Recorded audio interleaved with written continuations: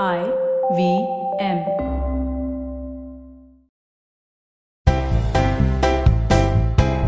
You're listening to Keeping It Queer with Naveen Narona. Hey guys, welcome to Keeping It Queer, a podcast about queer life and culture. My name is Naveen Narona, I'm your host, and joining me in the studio today is a very dear old friend of mine who I found out is the same age as me today. It's like such a weird thing that I always thought you were older than me, Daniel. But here we have Daniel Mendoza. Hi, say hi. Hi Naveen, hi. And before we start off with anything, Daniel is an amazing person all around. He's done so much work in the field of HIV or in the field of LGBTQI awareness. And he proudly stands to be the I in the LGBTQIA spectrum. People often ask, what is I? So we'll get to that. But before anything else, I want to tell our listeners how I first met you. Okay? Like, a lot of Catholic kids grow up in the church, and what happens in the church is that they always give you certain roles to play. Like, you know, when you're young, you're in the youth group, and that happens to you. So I was in the youth group, and I had heard about this new person who's come into church who's killing it right now, and killing it because we were doing a play competition. I remember this. There was a inter-youth play competition, and I was directing one play, and like, you know, somebody told me the real competition is this one guy from the green zone. Oh really? Yeah, and then I found out on the day of the play that you were playing like a devil character. And Yes. and the moment he walked in, he basically in that play, he just howled and laughed and walked in. Can you do that for me once? Yeah, this on a loudspeaker, and and then everybody just like got petrified in the church and looked behind, and I knew that there was something fun about this person, and here we are, probably like 6-7 years from then. Yes, 6-7 years. Yeah, now we chill often, and the reason I really like you so much, Daniel, I'll be honest, is because you've always been the one who's been very outspoken about your life. You know, at a time when even I was unsure about who I am or if being queer is what I want to be, you know, that's the hesitation I had. You know, I saw you owning it. So from where do you get this inspiration from, first of all? I think, yes, I get this inspiration from, first of all, accepting myself who I am. Because unless and until you don't accept who you are, the world will never accept you. Because if you don't know who you are, you will never be able to figure out in this world what tag people would give you. And once you are sure about what you are, you don't give up damn about people, what they think about you. So prior to me meeting you in that age and time, what was your life experience like until then?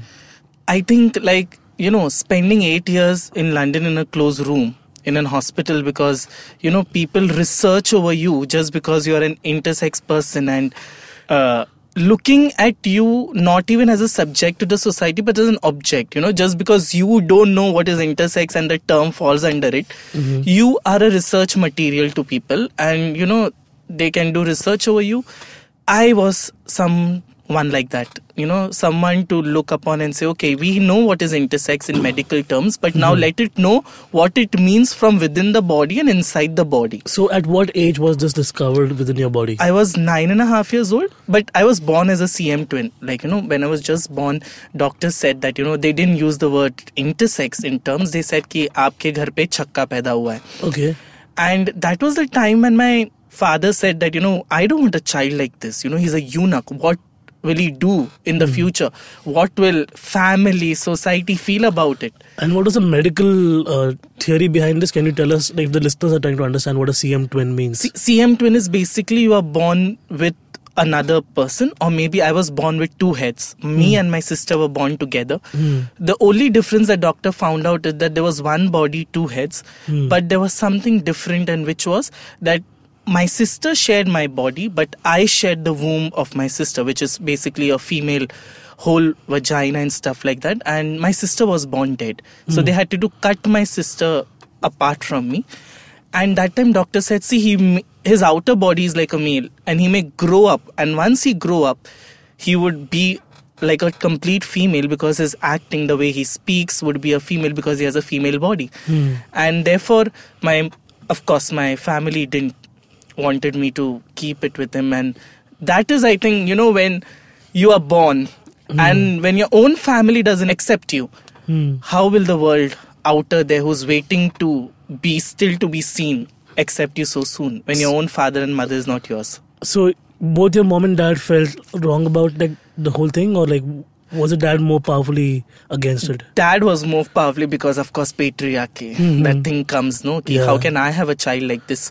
Mom was little bit okay because, as it is said that, because she has given birth, she has kept that for 9 months and she wanted me to be there. But most astonishingly, I would say that my auntie, my father's sister, was more happy about it, and she was okay with what I was. And I think I was not even a year old when she had adopted me as her child, because my father had sold me to the eunuchs. And it was she and my mother who made a point to get back. Even when I don't know things, I have heard it from people saying that to me.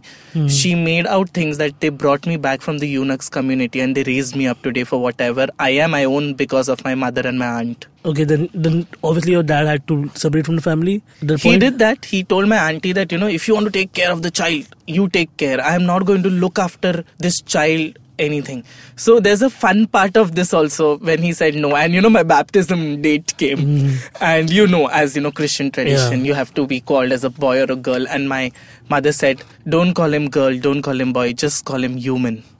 I think that was the first step. I think I was not there to witness that, but I think maybe her words must have fallen somewhere in my ears during that time. And today I'm here to fight about this whole issue about acceptance of LGBTIQ community in this overall communities. So obviously at that point in time you had no idea what's happening, because there was a fierce parental support from your mom and your aunt side, and they were the ones who really took care of you, right? Yes. And then obviously then I also found out today that Daniel and I went to the same school when we were growing up, and probably must have run into each other for all we know. Yes. Because we're the same age, it turns out. Which was Sacred Heart Boys School. And yes, Sacred Heart it's Boys almost High like School. a cruel joke life played on both of us, that we went to a very predominantly boys school, and in a way we both like boys now. So it's just so So tell me about like that experience, that whole phase where you start first going to school, and were you still like unsure about the whole society and how it felt about you? See, I came up from a society where Khar East, a place where I grew up in a slum.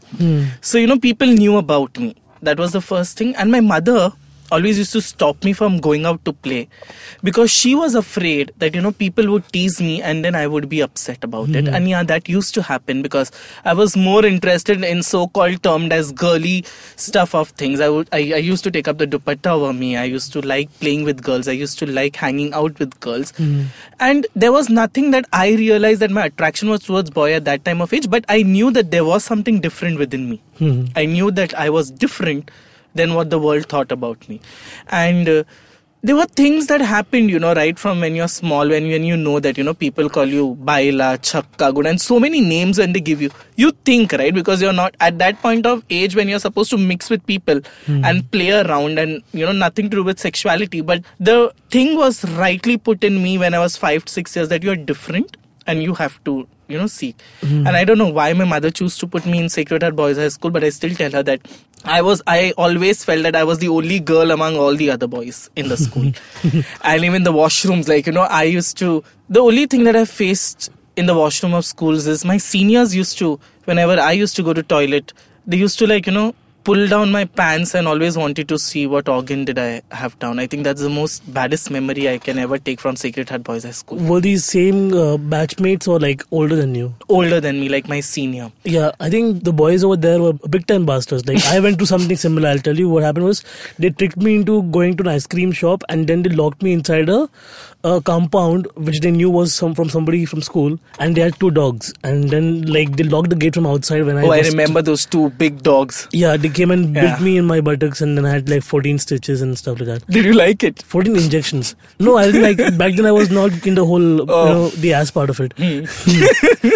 But yeah, I mean, like, and then the parents of those kids tried to convince me that that their kids were innocent and I should go and lie to the management and try to not get them suspended. So I think similarly we must have witnessed the same batch of assholes probably. But still, after all of this, you still persevere, right? Like you try to go through all of this, all these hardships. Like where do you find the resolute to be able to do this? When I was in after things happened, and I would say that the first time when I went through my chums, and that was severe, and they had to admit me and stuff like that. I think the inspiration basically came through many counseling people in London, where I was there. So how do you end up in London? Can we just Yeah, jump so from I there? was somewhere in 4th standard, 9 years old, and suddenly I told Mama, my stomach is paining. And if you remember, we had a school like, morning 8 to evening 5. Exactly. Right? With 2 lunch breaks. Yes, 2 lunch breaks. And I said that, Mama, my stomach is paining and I don't want to go to school. And she thought, like any other child, and because she knew that people used to tease me and stuff like that, so I'm making excuses. So she said, no, you have to go. You come and I'll take you to the doctor. In the whole scenario of growing, they forgot that, I was different. And I needed that attention of medical care, which I didn't get. Correct. And it was just as normal day. And one day after my mama came for the second lunch break, she took me. And then when I went to school, I felt that something is coming out of my stomach. I didn't know what to do. I ran to the washroom without informing my teachers, and before I could, even say anything or do anything, even before I could open my pants, my ass basically tore up into 2 parts, and along with my chums came out the intestine part. Oh shit. And doctors that time, according to me, were not that equipped in India to deal something like this. And then with a lot of efforts and stuff like that, I was sent down to London at St. Andrew's Hospital in Northampton side. And there they basically conducted a research on, how do we deal with intersex children. And it is not just the women that bleed, but also people from the gender minority community who are supposed to be called intersex do have bleeding also. And that's how I landed up there. And it was there, I think, I gained the inspiration of coming out the way I am to the world and saying, hey, excuse me, there's something that exists as I also. So at a point where, as I said, we were in the same church community, and there was a point where I basically said, you know what, fuck this, I'm checking out, I can't follow religiosity, and at the same time, fight for my rights, because the church is so prominently against gay rights, and it's not making any amends. I'm talking about the Roman Catholic Church. At the same time, you, again, your whole thing is perseverance. I just know for a fact that you are someone who stays and tries to course correct and tries to make people understand that, this is what's happening. And again, what is the deal behind that? Why didn't you check out when I checked out? See, I got my inspiration of being fact about it. People would call, people say that, LGBTI community people are not that religious, but I think that's a myth, that's a taboo. Because I got my inspiration from the Bible. It was there where I found myself right within, because the counselor that I met was so good that, leading me to Christ's love, or making me understand all about the concept of love and forgiveness was what I got from her. The reason behind not leaving the church, see, as you know, people still talk about me, and people, even that time, like those days, like 7 years back, they spoke. When I wanted to join as a Sunday school teacher, I still remember, the priest of our parish didn't allow me to, because he knew about my sexual identity and orientation. Just for everybody else, Sunday schools are schools that happen after Mass on Sundays, and people willingly go for this. I used to teach as well, so I know. So that happened, and then suddenly I realized that this is not going to work. I have to fight. Why am I not supposed to do this? I have to question.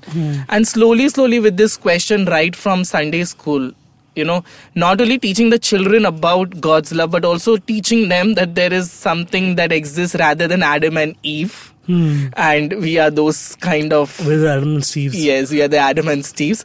And people like us do exist, and we also require the same amount of respect in the society, and we are the one who have to make spaces for all We do this have stuff. to give shout out to Father Francis, though, for being the uber cool priest that he is. Yes. It's Father Francis Narona. He says same surname as me. People always thought we were brothers, but we're not.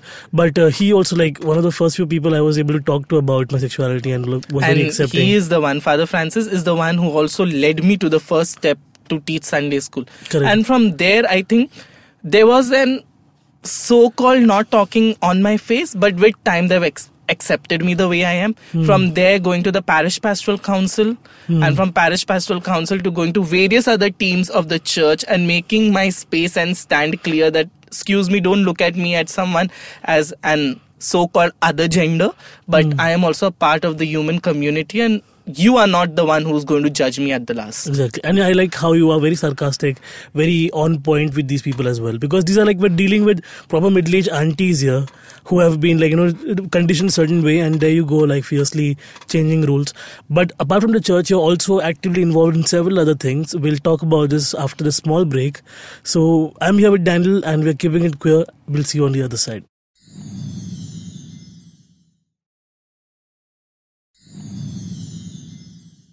Welcome back to Keeping It Queer. I'm here with Daniel Mendonca, and we are talking about his life and his entire experience living as an intersex person. As you said, like when you first realized that you have to stop being this other person that people want you to be and start fighting about it, at what point did social work and fighting for people with HIV come into the picture? When I decided to come back to India, they always wanted, the doctors they always wanted that I should go for a sex change surgery and then, become a complete woman and stuff like that. But I was not ready with it, because I thought if I would do that, I would miss out on my original identity. And it is easy, to change and then say, I am this. But it is more harder to come into the male body and say, hey, I am an intersex and I have feelings too. And I decided to come back. I was not very sure I would go into social work, because I didn't knew, or people don't know that degree as social work exists. Yeah. And it was surprising. I'm like, you get paid for this? Yes. And so the first basic question, iske liye bhi padhna padta hai kya? So I didn't knew, but I thought, 10th was something like I still know my tables till 5, and I had to anyways come back and, as go under the formal education system, give 10th, 12th and then decide my future. Luckily, I passed out 10th. Luckily, I don't know how, but luckily I did. In 11th standard, I met this person, Joshua. So he's an autistic child. Okay. He has several problems, and this was the time when, in the class, we were like both same.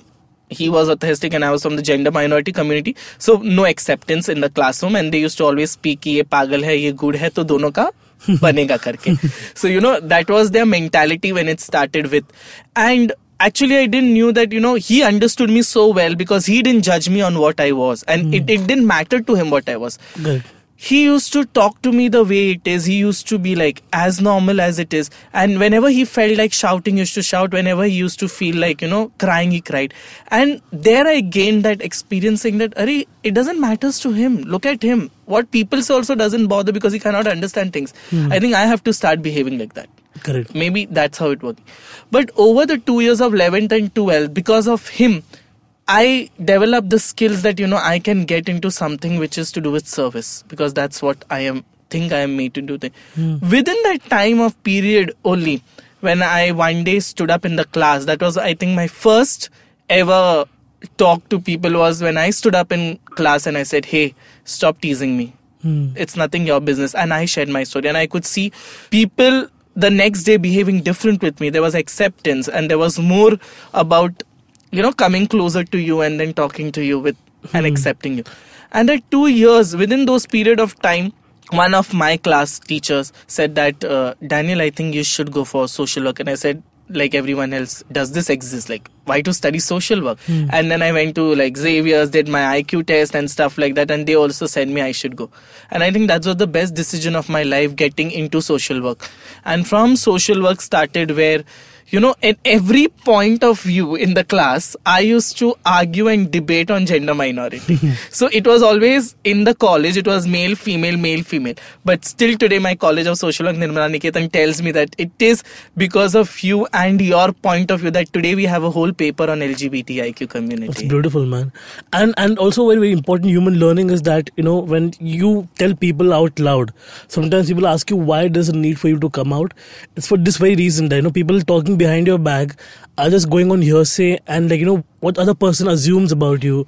But until you stand up and call it out, it becomes very easy then. They want to address it with me, and I'll talk about it very openly with you. Tell me your doubts and I'll clear them for you. Yes. And that becomes a much easier way to connect with people, because I think the hatred comes from not having the knowledge of it. Yes. And also it comes off because of so much myth and conception that is there right within when your family has given you. So you don't even dare to come up to the person and ask, hey, why is it like this? Why is it like that? There may be so much things they talk about you, but they do not have the courage. So I think we have to make that first step, coming out to people and say, this is what it is and this is how it works. So now that you live in a proper society and everything, and your mom is now like dependent on you, do you ever feel like you have to ever go back to defending yourself, or is that like the acceptance is very easy for you now at this point in time? No, I think every part of life there is defending needed, because there are times when my mother tells me, why just you don't go for a sex change and get married and get settled, or why don't you just go abroad and take me also and get married and settle. And I have to still tell her, Mama, everything is not marriage. The end is not marriage. There is no need of marriage for you to live a life together. I can live a life with the person who I love and understands me. So defending, after the knowledge of getting into, okay, people like us exist, then the questions start that how do we exist? So I think that is every point of time we have to defend ourselves, saying that we can do things. Like when I ride scooty, so there's a general question, people say, how can you ride scooty? And I am like, why can't I ride scooty? It's the most comfortable ride. Yes, I said, I have my hands and legs, why can't I do that?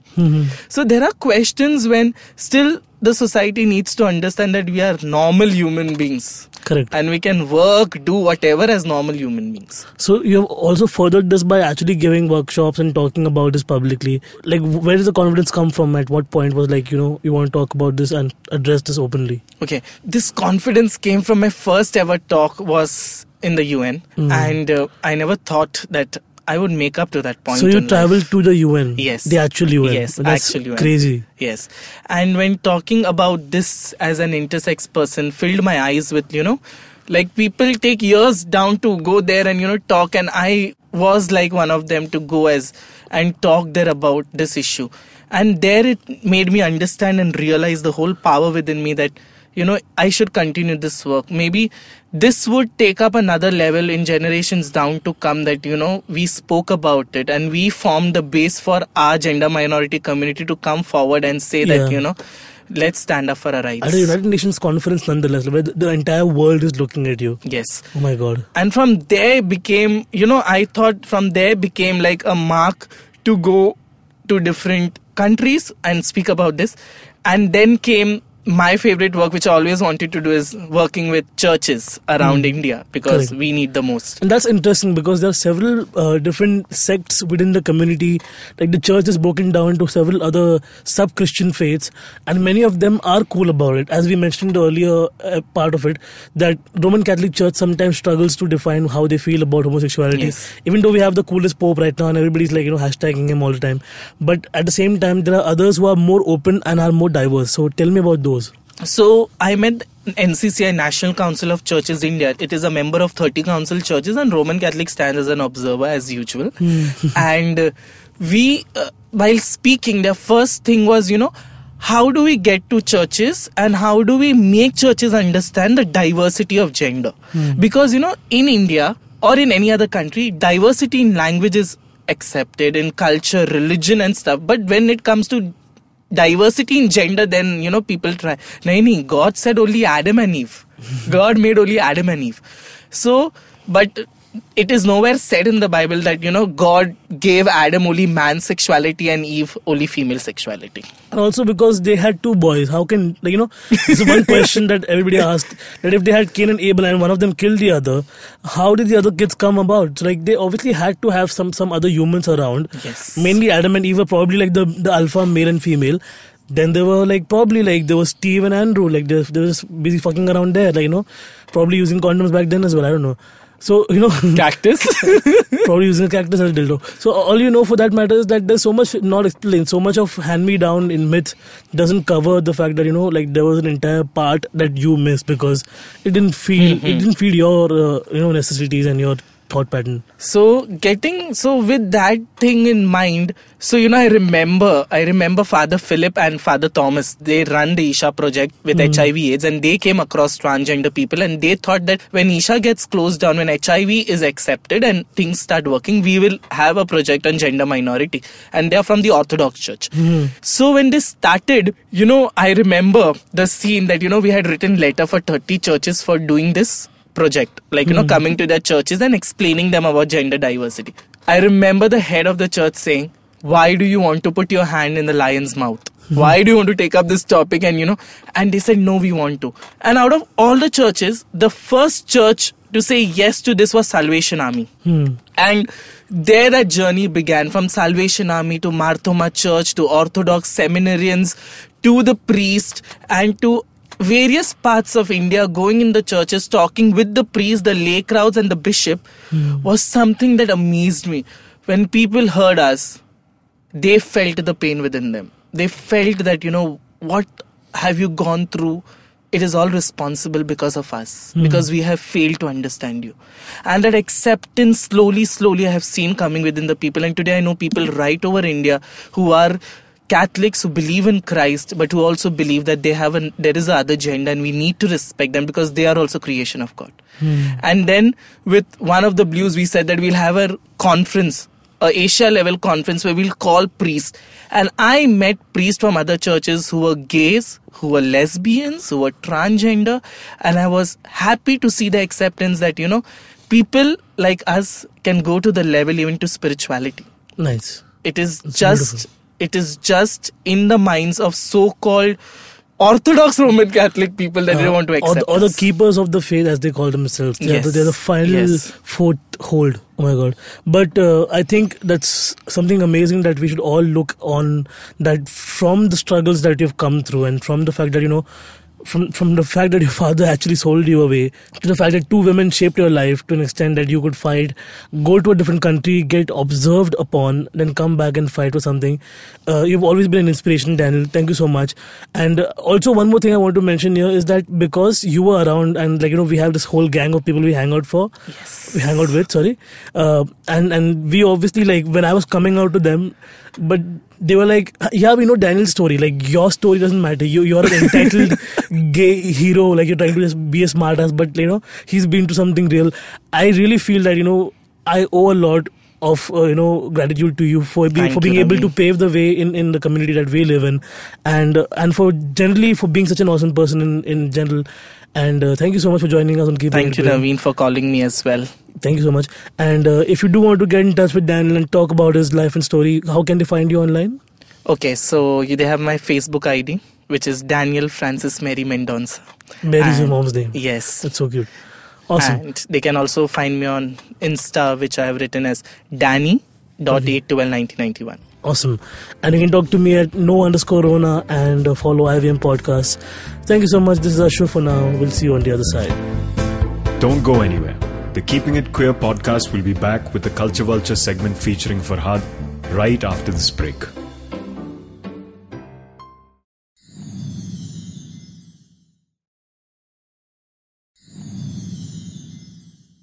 Hey guys, welcome back. You're listening to Keeping It Queer. With me is Farhad Karkaria, who's joining me for the Culture Vulture segment. From the other side. I must have called her 1,000 times to get you on this recording. Shut the fuck up. No ways. First of all, thank you, Naveen, for this. Yes. I'm sacrificing something very important right now. I've been listening to my episodes and then I listen to my own voice and I'm like, what the fuck is this? How do people listen to this guy? Not because of what I say, I just don't like my voice. Okay, I thought you were talking about me for a second. No, yeah. No, but I have had some faithful listeners write in. Yeah. Saying it's marvelous to listen to this guy's voice. Can that be an entire episode? What, of your voice? Sure, one day we'll delve deep into your life. Feedback. Okay. But since should we just jump straight into it? Yes. I got a great recommendation if we are talking about voice. There's a documentary called Do I Sound Gay? I've heard about this one. Yeah? Fantastic. It's just a documentary about the correlation between how your voice plays out if you are a gay person. And we really, sometimes I think about it, right? I'm one of those people, if I'm about to talk to a guy and be like, yeah, come over and shit, I'll be like, yeah, come over and shit. Yeah, but bro. then Yeah. suddenly a cat touches my foot at the fish market. I'm like, ha, ha. You know what I mean? Yeah, yeah, So I sometimes really question what my real voice is. I do that, like when there's rats in a vicinity, like I'm all like macho man, I'm gonna drop all the girls after the party's done.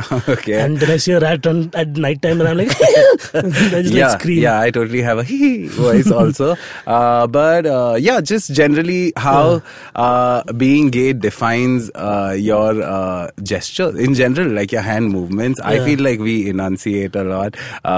We Speak about speak a yourself. lot. No, you don't? I mumble and I stumble. Yeah, even I'm a bit of a slurrer. Yeah, If yeah. I'm like moody and shit. Slurring is a part of the job. That is for sure. Do you mean slurping or Slurping slurring? and slurring as well. No, what I think is generally, having like a lot of female powerful women that we look up to as kids as well. Okay. Like when I was a young kid and without my knowledge, like, unbeknownst to myself, while I was growing up, I would like portray a lot of these women into my, personality without even thinking twice. Yeah. I was a big Madonna fan at one point, and like my dance moves were all diva and stuff. So they would all my friends would like when I would like break into that character on floor. Okay. But then come back to reality, I'm again like the straight-laced guy that they want. So I think that plays a You know, little that's bit of- honestly discussed in the movie, how women have a part to play on our Nice. diction in general. In my case, I'd say I developed this sort of a voice because my target was always straight boys when I was growing up. So I always wanted to be the bro, you Yeah. know, like, hey bro, I'm a boy, but it's okay to suck dicks. Do you want your dick sucked? You know? So I think that's where my Who voice can came. say no to that? Because again, when I know it specifically that I'm conscious that I'm doing it. When I'm actually on the phone, I realize that when my straight friends call me, I have this extra heavy like baritone that I add to my voice. Yeah. And when it's my faggy fags, I'm like, hi dear. Yeah, hi, what's up? yeah. It's a very acute observation, I feel. Yeah, Like, I try to sound as much as I can to, be all, one word answer sort of. Totally, and it's so predictable. Again, Yeah, I'm not yeah. like tooting my own horn here, but it is so common for the first time, you've spoken to someone for a while on Grindr, Correct. and then you exchange numbers, and then that first phone call happens. I always know there will be a second, like 5 seconds dedicated to that person being like, hey, your voice is really nice. Yeah. You don't sound gay. I've heard that so many times, and I'm Yeah. like, how do you sound or not sound gay? Because you see some of the biggest, like, that guy, what's the guy from Project Runway, right? Tim Gunn. Tim Gunn. Like, there is something like you just know. Sometimes even when you're in public and you're not looking around, you hear a voice and there's a gay person in this room. You know what I mean? So it really delves into the science of it, and it scientifically deals with like how voice and sexuality could be linked, and how our mannerisms and everything could go hand in hand. So where can we catch the documentary? Do I sound gay? I honestly remember getting it on torrent. Recently my friend wanted to see it. I did not find the torrent. Of all the illegal things we talk about on this Shit. podcast, Hey, Torrent could actually hey. No, I'm going to interrupt you right there. It's on YouTube. Because my friend wanted to see it, and I assumed it's not going to be on YouTube, so I went through the whole Acha. torrent sheesh and all of that. I did not find it, and then I realized, fuck, it's right here on YouTube. So we'll share the link with the episode. Amazing. So we can Do I easily sound gay? access. It's on YouTube. Yeah. Nice. Yeah. Nice. So thank you so much for the recommendation. Anytime. Anytime. Okay, on that note, we shall... anytime. Anytime. So, on that note, we shall leave our listeners. Bye. Bye. See you on the other side, guys. Just keeping it queer. I'll see you next Thursday. Bye. Bye.